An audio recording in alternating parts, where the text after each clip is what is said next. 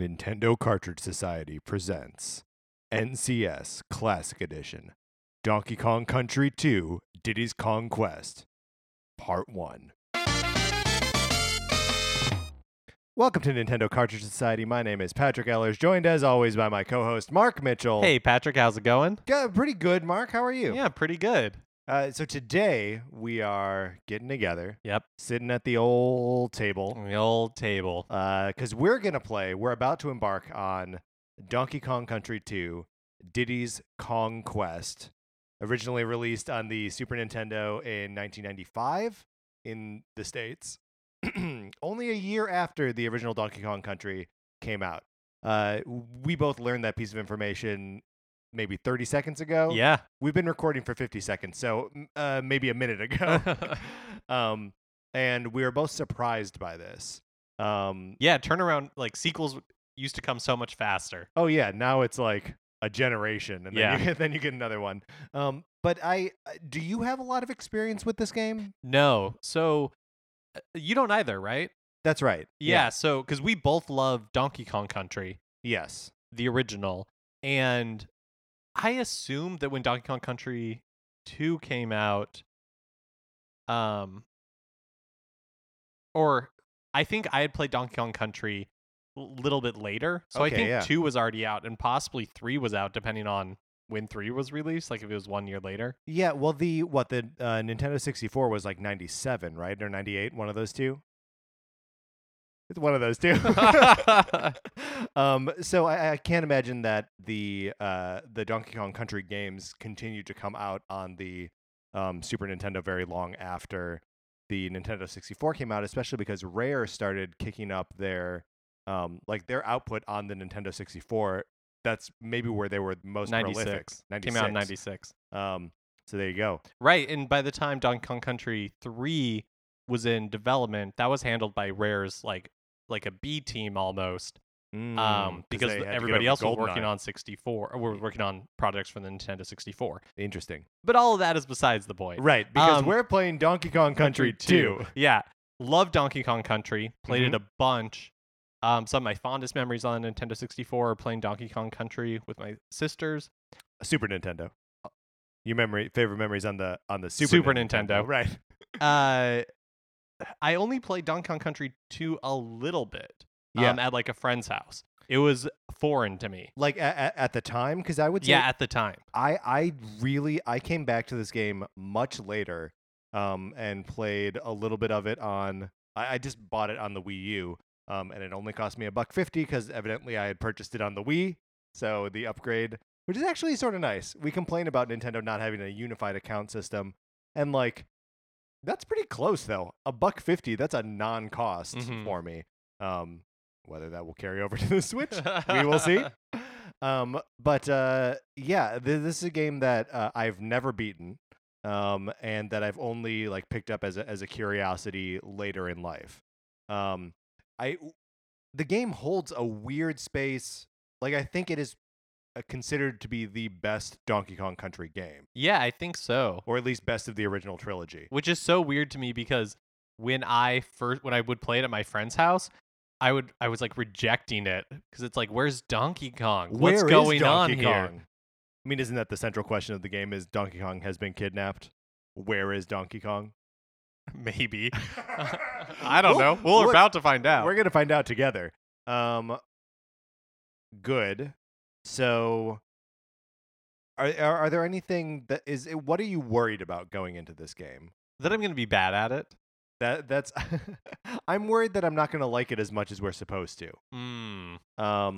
Because we both like the original Donkey Kong Country, and this is just like looks a lot the same, but is just different enough, and just kind of steering into the kind of weird qualities of the Donkey Kong Country franchise, like the Candy Kongs and the Funky Kongs. I feel like Dixie is an extension of that same crappy design, you know? Like, I mean, it's not as bad as Baby Kong, no, who will come in Donkey Kong Country 3. Right. But yeah, I mean, I've never really loved the Rare aesthetic. Yeah. But I think it works on Diddy and Donkey Kong. Like, I think those characters are well designed. It's just everything around them. I'm like, what is happening? There's something particularly horrifying about Dixie's hair? like blonde shock of hair. Yeah. Coming out of her monkey scalp. I don't get it. I don't like it. It's better. Hey, we can admit this. It's better than a frog with a mustache. Okay? Yeah, that's a great point. Can't deal with the frog with a mustache. Don't care for it. Amphibians shouldn't have hair. Neither should reptiles. Everyone get your facts straight. Birds also. Birds don't have mustaches. Get over it. I know it's fun, but get over it. Mustaches made out of feathers, fine. Yes. Even probably adorable. I'd like to see that. I'd like to see a bird with a feather mustache. I'd like to see this today. But I'm really looking forward to the music. As am I. Is this a David Wise? It is. Oh, yes. Right. I know a lot of the music that I know from this. I know from Smash Brothers. Well, didn't we pull a song from Donkey Kong Country 2 in our first first music episode? Yeah. It's possible. I really like the Stickerbush Symphony. I think that was included in there. Yeah, it's but the version from Smash is probably what I was pulling, because it's like orchestrated and strings and stuff, and this will be all of the 16-bit beeps and bloops, which I'm looking forward to. Yeah, likewise. How do you want to play this game? Do you want to? Because there are always like there's the 1-player option, and then there's the 2-player where like you're on the same side. I think we should do 1-player and we'll just hand off. Yeah, I think that's probably the way to go. The Super Nintendo games did not figure out multiplayer. Like that is not a quality that they have. Well, it's hard to do a multiplayer platformer that's not like new Super Mario Brothers style, right? Where you're like you're trying to like coordinate and only one of you can control at a time. Yeah. Is difficult to do. But so yeah, I think that's probably the better way to play it. Yeah. I agree with that. We are playing it on the Wii U. Like I said, it cost me $1.50. But this game can basically be gotten just about anywhere. Like you can buy it on the Wii. You can buy it on that 3DS, which is still alive and kicking. You can probably find a cartridge if you have a working Super Nintendo. You know, I didn't look into that. Well, it sold very well, so I'm assuming that there are lots of, if you just want the cartridge only, you know, I can't imagine it puts you back more than like $20. Might have a hard time finding one with a battery that's still kicking though. Great point. So yeah, get it any of those other places, get it digitally, and then it'll save your data forever. Forever, Mark! Do we have any final thoughts going into... I'm really excited. It's really excited rare too. that there's like a game like this. Like a classic. Yeah. That we can go back to. Basically for me with like almost completely fresh eyes. Yeah. Well, and I mean, honestly, once we get into World 2, it'll be totally fresh eyes for me too. How much of this... I have no concept of how long this game is. Me either. I also have no concept of how long it's going to take us to get through things. So we'll do the thing where we take a little break, and then when we come back, we tell you how far we got so that you know how long to play for 2 weeks from now. But yeah, do you want to get into it? Yeah, let's just get into it. All right, awesome. So we'll be back in a second to let you know how deep into this game we got.